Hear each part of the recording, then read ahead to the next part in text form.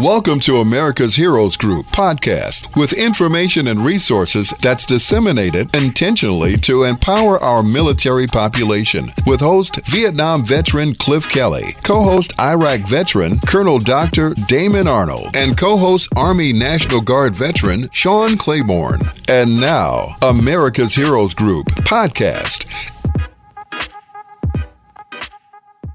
I've always loved talking to her because she is a wealth of information and has done so much for our veterans who are out there.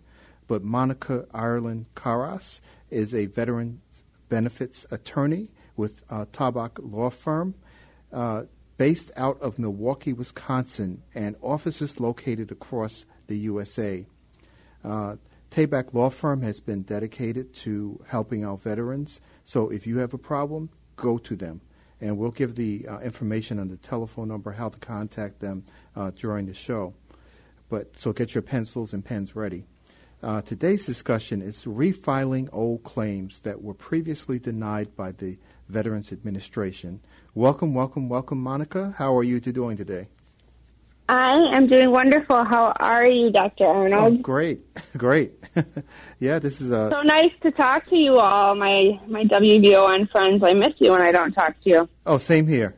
and I know you're always doing great work for our veterans, so I just really want to thank you for your service, especially around the Memorial Day, because many of the people you help, were people who have disabilities or who have lost their lives during the time course of their service until now, and you're still helping people and their families. So just thank you. Thank you,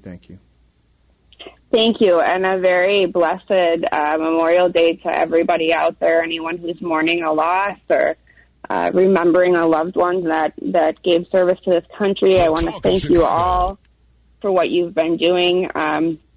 A little bit on my end, I know I've shared with you all a little bit, but I have a father who is in the terminal stages of a service-connected illness right now, and so my heart is in this. I understand how these illnesses, they affect not only the veteran, but they do affect the families, the husbands, the wives, the children. So, a big shout-out to you all. I'm thinking about you guys this weekend, and I know what you're going through.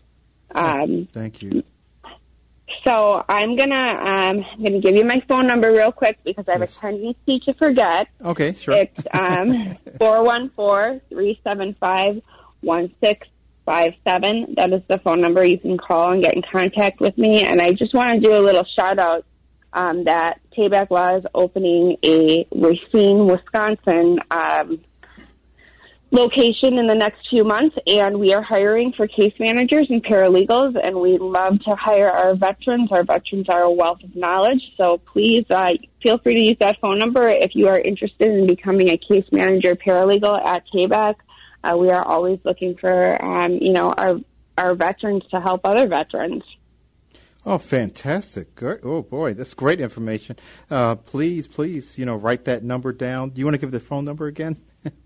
Sure. It's 414-375-1757, or it's actually, you can dial 1757 or 1775. Where am I? 375-1657 or 1675. Either way, you'll get through to us. So 375-1657. So those are a bunch of numbers. Sorry, I got a little confusing there, but either of those extensions will get to us. And you can call either of those either for questions about your benefits or if you're interested in possibly becoming part of our team. Oh, fantastic. That's really great news. That's a Memorial Day special present. I hope veterans out right? there It is. Call in and take advantage of that, a case manager or paralegal position.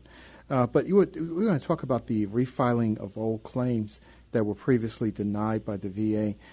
So maybe you can give us a general overview of that process.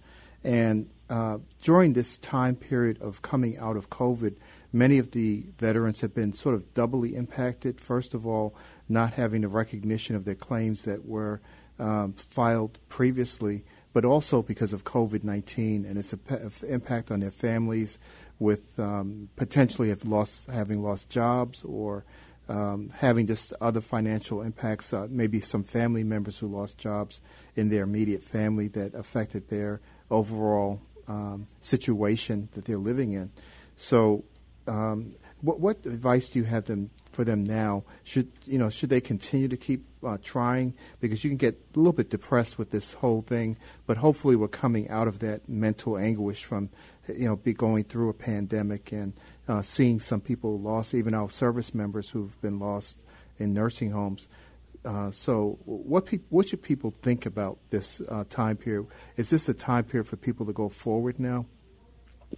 So one of the things that's very important to mention right now, and I don't think I've mentioned it in the past, is if you had a pending claim and you had a deadline within the last year, give or take or so, and you didn't file in time, there is a COVID-19 exception going on right now.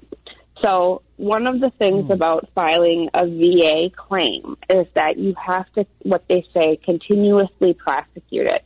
So let's say you filed a claim in 2015, you disagreed, they sent you, and you went back and forth on the correspondence, and at this point in 2019 and 2020, the ball is in your court to continue to file. And I'd be happy to explain that, chain further, but just so people know that if you have a claim that was pending and it was time for you to appeal it during 2020 and even into now, the VA is doing a COVID-19 exception. So all you have to do is, along with your filing to appeal the decision, you just have to put in there that the deadline basically was missed due to COVID-19. And they will waive right now the fact that you missed your deadline. And that's a really big deal. We've been using that quite a lot for people that are coming to us right now that have missed the deadline. So keep that in mind. If you had a pending claim that you missed, it's usually a 1-year deadline. If you missed the 1-year deadline, all you do is do your appeal, and then you put in your appeal that there's a COVID-19 exception. And, of course, I'm happy to help anybody that has questions about that. So that's a very important thing, and the reason it is important is because deadlines are hard and fast. You can't get around them. So if you blow a deadline, that's it. You have to start your claim all over, unless there's a couple circumstances that don't usually apply. So the VA is doing that. If you have a claim that is pending right now and has been taking a long time and you experienced COVID-19, they typically want it to be the veteran that experienced COVID-19. And all you do is you do a write-up, and if your claim is at board level, and we'll go through that again, you say, I need my claim to be handled expeditiously because I am ill, because I have had COVID-19. So that also can speed up your claim. I don't know how much, it's hard for me to say whether it'll speed it up a week or a couple months, but VA does want to know if you have been impacted personally by COVID-19, especially our veterans that are advanced in age. That's very important. So what we had talked about last time, Dr. Arnold, is that there's different stages in filing these claims, and that there's what's known as the agency level, where you're dealing with the VA itself, and there's also the board level, where we're dealing with the Board of Veterans Appeals, which will actually get you in front of a judge. So there's different ways to appeal old claims. One thing I really want to make veterans aware of is there is a form that you can file that's called an intent to file. So what that does is it saves your place in line. So let's say you're going to the doctor right now and you know something's up and you're not really sure if it's service connected, but you have, a lot of our veterans know, like they blew out a knee right now, and they know that, when they were in service in the Gulf, or even if they were stationed stateside, they blew that knee out. And there's records of that. But they're just not quite sure about making a claim. There's a claim form that's called an 0966. It's an intent to file. You put that form in, and what it does is it saves the date for you. So for 1 year, it will save the date for you to file the actual claim, so that if and when you do get approved for your claim, the claim date will go back to the date that you filed what's known as an intent to file, not the actual day that you filed your claim. And that's important because you are trying to get your benefit granted from the date it actually started, or at least the date that you knew it started. So that will give you a back pay award from the VA in addition to any monthly benefit. So I know that's a lot to take in, but the bottom line is there's a form. It's an 0966. If you think you have a service-connected injury but you're not sure, you should put that form in. Wow. Okay, so it's a letter 0966. So it's intent to file. And that's really important. So even with this situation now with people who are we're still coming out of the COVID kind of time frame with the pandemic, and I'm not sure of how far that extends for. Is that the 2020 time period? I believe it starts kind of when everything started, which would have been spring, about March of 2020. Okay. And right now they have not cut that off. We still have that exception. So I'm not sure what it's going to expire. They haven't told us, but it is still in place that if you have a pending claim, you can say there's a COVID exception. Oh, fantastic. Wow. I think people need to really listen to that because, as you were saying, that hard and fast can actually diminish the benefits you're getting, even though you deserve them for that time period that you were filing. And you don't want that to elapse, as you were saying, because, many of the veterans, because you actually before you had a couple of Vietnam veterans who were looking at the Agent Orange situation, and that went back in time. But those claims that we have for back injuries and those kinds of things can be more limited, I guess, if you apply for them. And I want people to keep in mind that, and I know we spoke at length about that Agent Orange, that case law that changed everything, but I really think that at one point in time, the government is going to be faced with the same thing for the Gulf War, that they are going to have to come to terms with the injuries and illnesses that came out of the Gulf War. So if you have a Gulf War injury right now, and I know people think different things, and there's no science behind it right now, but there's Gulf War illness. There's people who think that they are sick from the vaccinations they got. There are people who were exposed to burn pits. I would really recommend you put those claims in now. Even if they get denied, don't be discouraged, because I believe at some point the government is going to come to reckoning with the exposures at the Gulf War. And hopefully the same things will happen for our Gulf War vets that happened for our Vietnam vets, that they will just acknowledge that these things happened. Okay. So don't be discouraged if you have that Gulf War illness that nobody really knows what it is, or they just kind of throw that label on it if they're not sure what to do with it. Go ahead and file for those. That's important. Yeah, I was wondering, as you were saying that, so let's say that I have, exposure to a burn pit, and I put my claim in now, and I get denied for it. If in the future those things become recognized, would my would the date for filing for it go back to the time period when I had my first denial, or would it be from that point in time where I started it again? So that's exactly why I want these people to do this, because I see that the case law, it's called the Niemer Law, went back in time for these Vietnam vets. So if you filed for these issues in 1975, and this case just decided that it is in fact service-connected, the effective date will go back to 1975. And I am hopeful that at some point the government will have to do the same thing with the Gulf War illnesses. So you put the claim in now, you get denied, and perhaps in 20 years or in 10 years we have a similar case that comes down that says these things are in fact service-connected, then yes, my hope is that the law will act the same way the Vietnam-era law acted, that it will get you that large back pay amount. So that's why I say file and don't be discouraged. Those denial letters come, and I know how they feel. You know, I get my VA. All I do at work is process VA mail. But when I come home and I get one in my mailbox, it hits me in the chest. Like, what's going on now? So don't be discouraged. I know how it feels, but I am hopeful that someday, and someday soon, that this will come to fruition. Fantastic. Really great advice.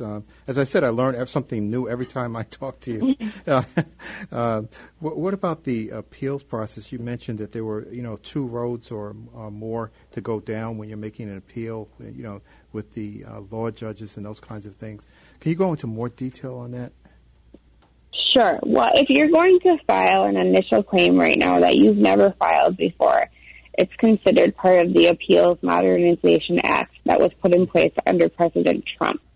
That act is supposed to make these things go quicker. And for right now, they are moving more quickly than the other lane, which is called the legacy lane. The legacy lane is something that if you filed your claim prior to 2019 and you've been continuously prosecuting that claim is in what's known as the legacy lane. And that process is a little bit different than what's known as the Appeals Modernization Act. So what our listeners really need to know is if you're going to file a new claim right now, the best way to do it is through eBenefits. If you know how to use eBenefits, you go in there and you make your initial claim. That initial claim is usually known as a supplemental claim, which is under VA File 0996, a little bit different than the one we just talked about.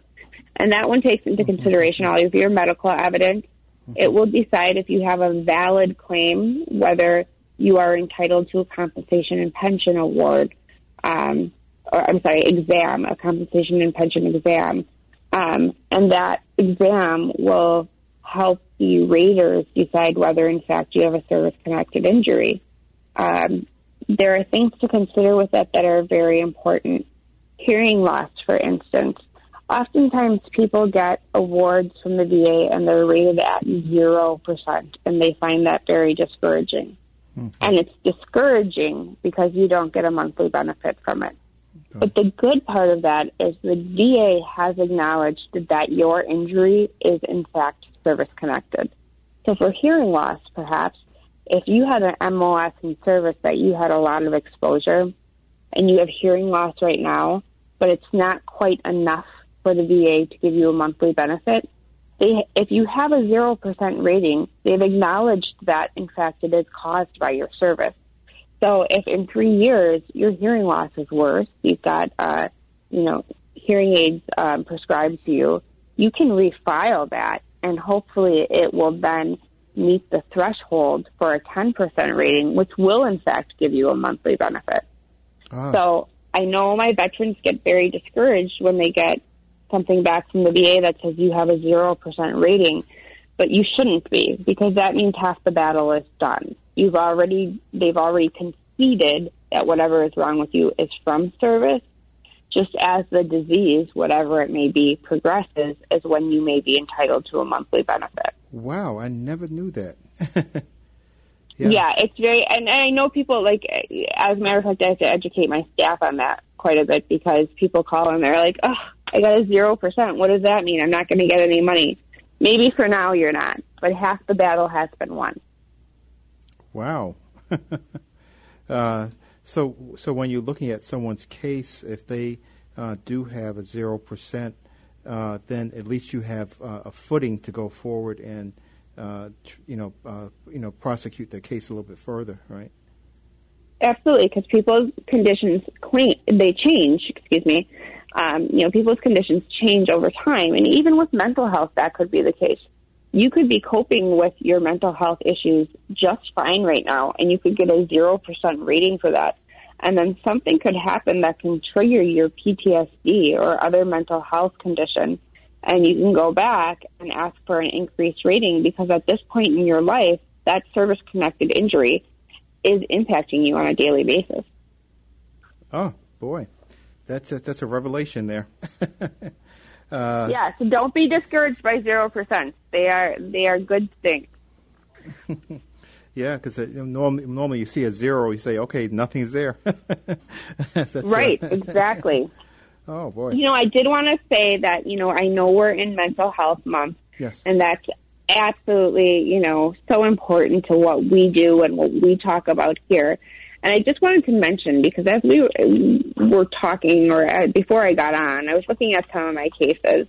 And I want people to be cognizant that if you have a traumatic brain injury, if you hit your head, if you were on a ship that you got jostled around all the time and you were always, knocking your head on things, and now you feel at this point in your life you have a mental health condition, and maybe you never saw combat, maybe, keep in mind that if you ever hit your head hard enough, you may have a traumatic brain injury that was never talked about or discussed, because even in the Gulf War era, we weren't looking at those correctly. So I have many clients that have claims for migraine headaches or mental health issues that I go back through their records and I can see that they've hit their heads, that they lost consciousness. And Dr. Arnold, I know we've talked about this before, yes. of the old term of like shell shock. Right. These are things that are compensable. If you feel that at this point, the VA might not think so, but I might think so. And this is something to call me about. I have doctors that can help us establish that, perhaps whatever it is that's going on with you is, from that traumatic brain injury. We see this with football players, right? We are always talking about they get concussions and then and then we study their brains after death and we realize that their brains have changed. This is no different for our veterans, and this is something that we need to be on the VA for, to change the rules about. So keep that in mind. If you have you may not know you had a traumatic brain injury, but keep it in mind. Yes. And, what about the, we were talking about the traumatic brain injury, and, they're doing some neuroscience things now where they're finding, the gray and white matter junctions have certain, deposits and those kinds of things. But how important are films? We have veterans who have back injuries and neck injuries, and because we were talking about the head, so many times when you're in a vehicle, you may hit the top of your head on it, or just from combat operations and that kind of thing, you may end up going through that. Maybe an RPG lands and, it throws your body off. How important is it with the documentation of, physical findings on films and those kinds of things? Is that something that's important? It is important if you have it, especially if we can show that there's been a degenerative change in anything since. If you have films from when something happened and it shows an injury, and you have been continuously treating, and we have films showing the degeneration, that's the perfect case. However, most of the time I don't have those, because especially combat vets, I got a lot of guys that are like, well, I pulled my back out, but it wasn't a big deal in the midst of what we were dealing with at the moment. Right. And those are things I can prove other ways. If you have films, that is my best case scenario. I've been following my father's frontal temporal lobe degeneration and how that looks on films, and I can see the progression of that. And it's the same thing. If we can see it, that's great. But unfortunately, whether you're active or National Guard or reserves, I don't always have films. A big thing is continuously treating. Try and treat. Try and get to a doctor. That's important. I understand that veterans are very hesitant to go to the VA if they don't have a service connection. But even just showing up there, speaks volumes. Records are what I need. That's the way that we're going to prove your case. I can prove it otherwise. But yes, films are definitely important.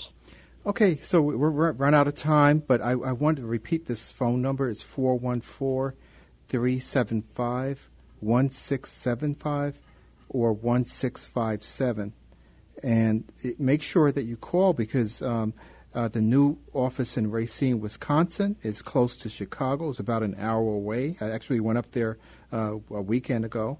And they're looking for paralegals and case managers and interested in veterans applying. So thank you, Monica. I can't tell you how much you have been helping veterans, and this information you're providing today gives them a beacon of hope in filing their claims. And again, our partner and sponsor, Tabak Law Firm, LLC. They don't call it Tabak for the payback for no reason. We have a wonderful team of attorneys there that are working hard for you and the caseworkers. So thank you so much to give us this information, Monica. I want to thank everybody for their service. Dr. Arnold, thank you for your service, and we will keep fighting the good fight. And thank you to your father for his service. What a wonderful he has in you as a daughter doing the work for the veterans.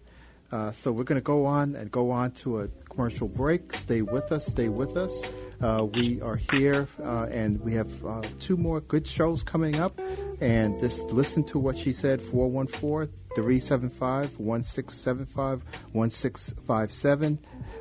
This is for hiring paralegals and case managers among veterans. So stay with us. Thank you for listening to America's Heroes Group podcast. Don't forget to subscribe so you won't miss an episode. And for more details, visit americashg.org.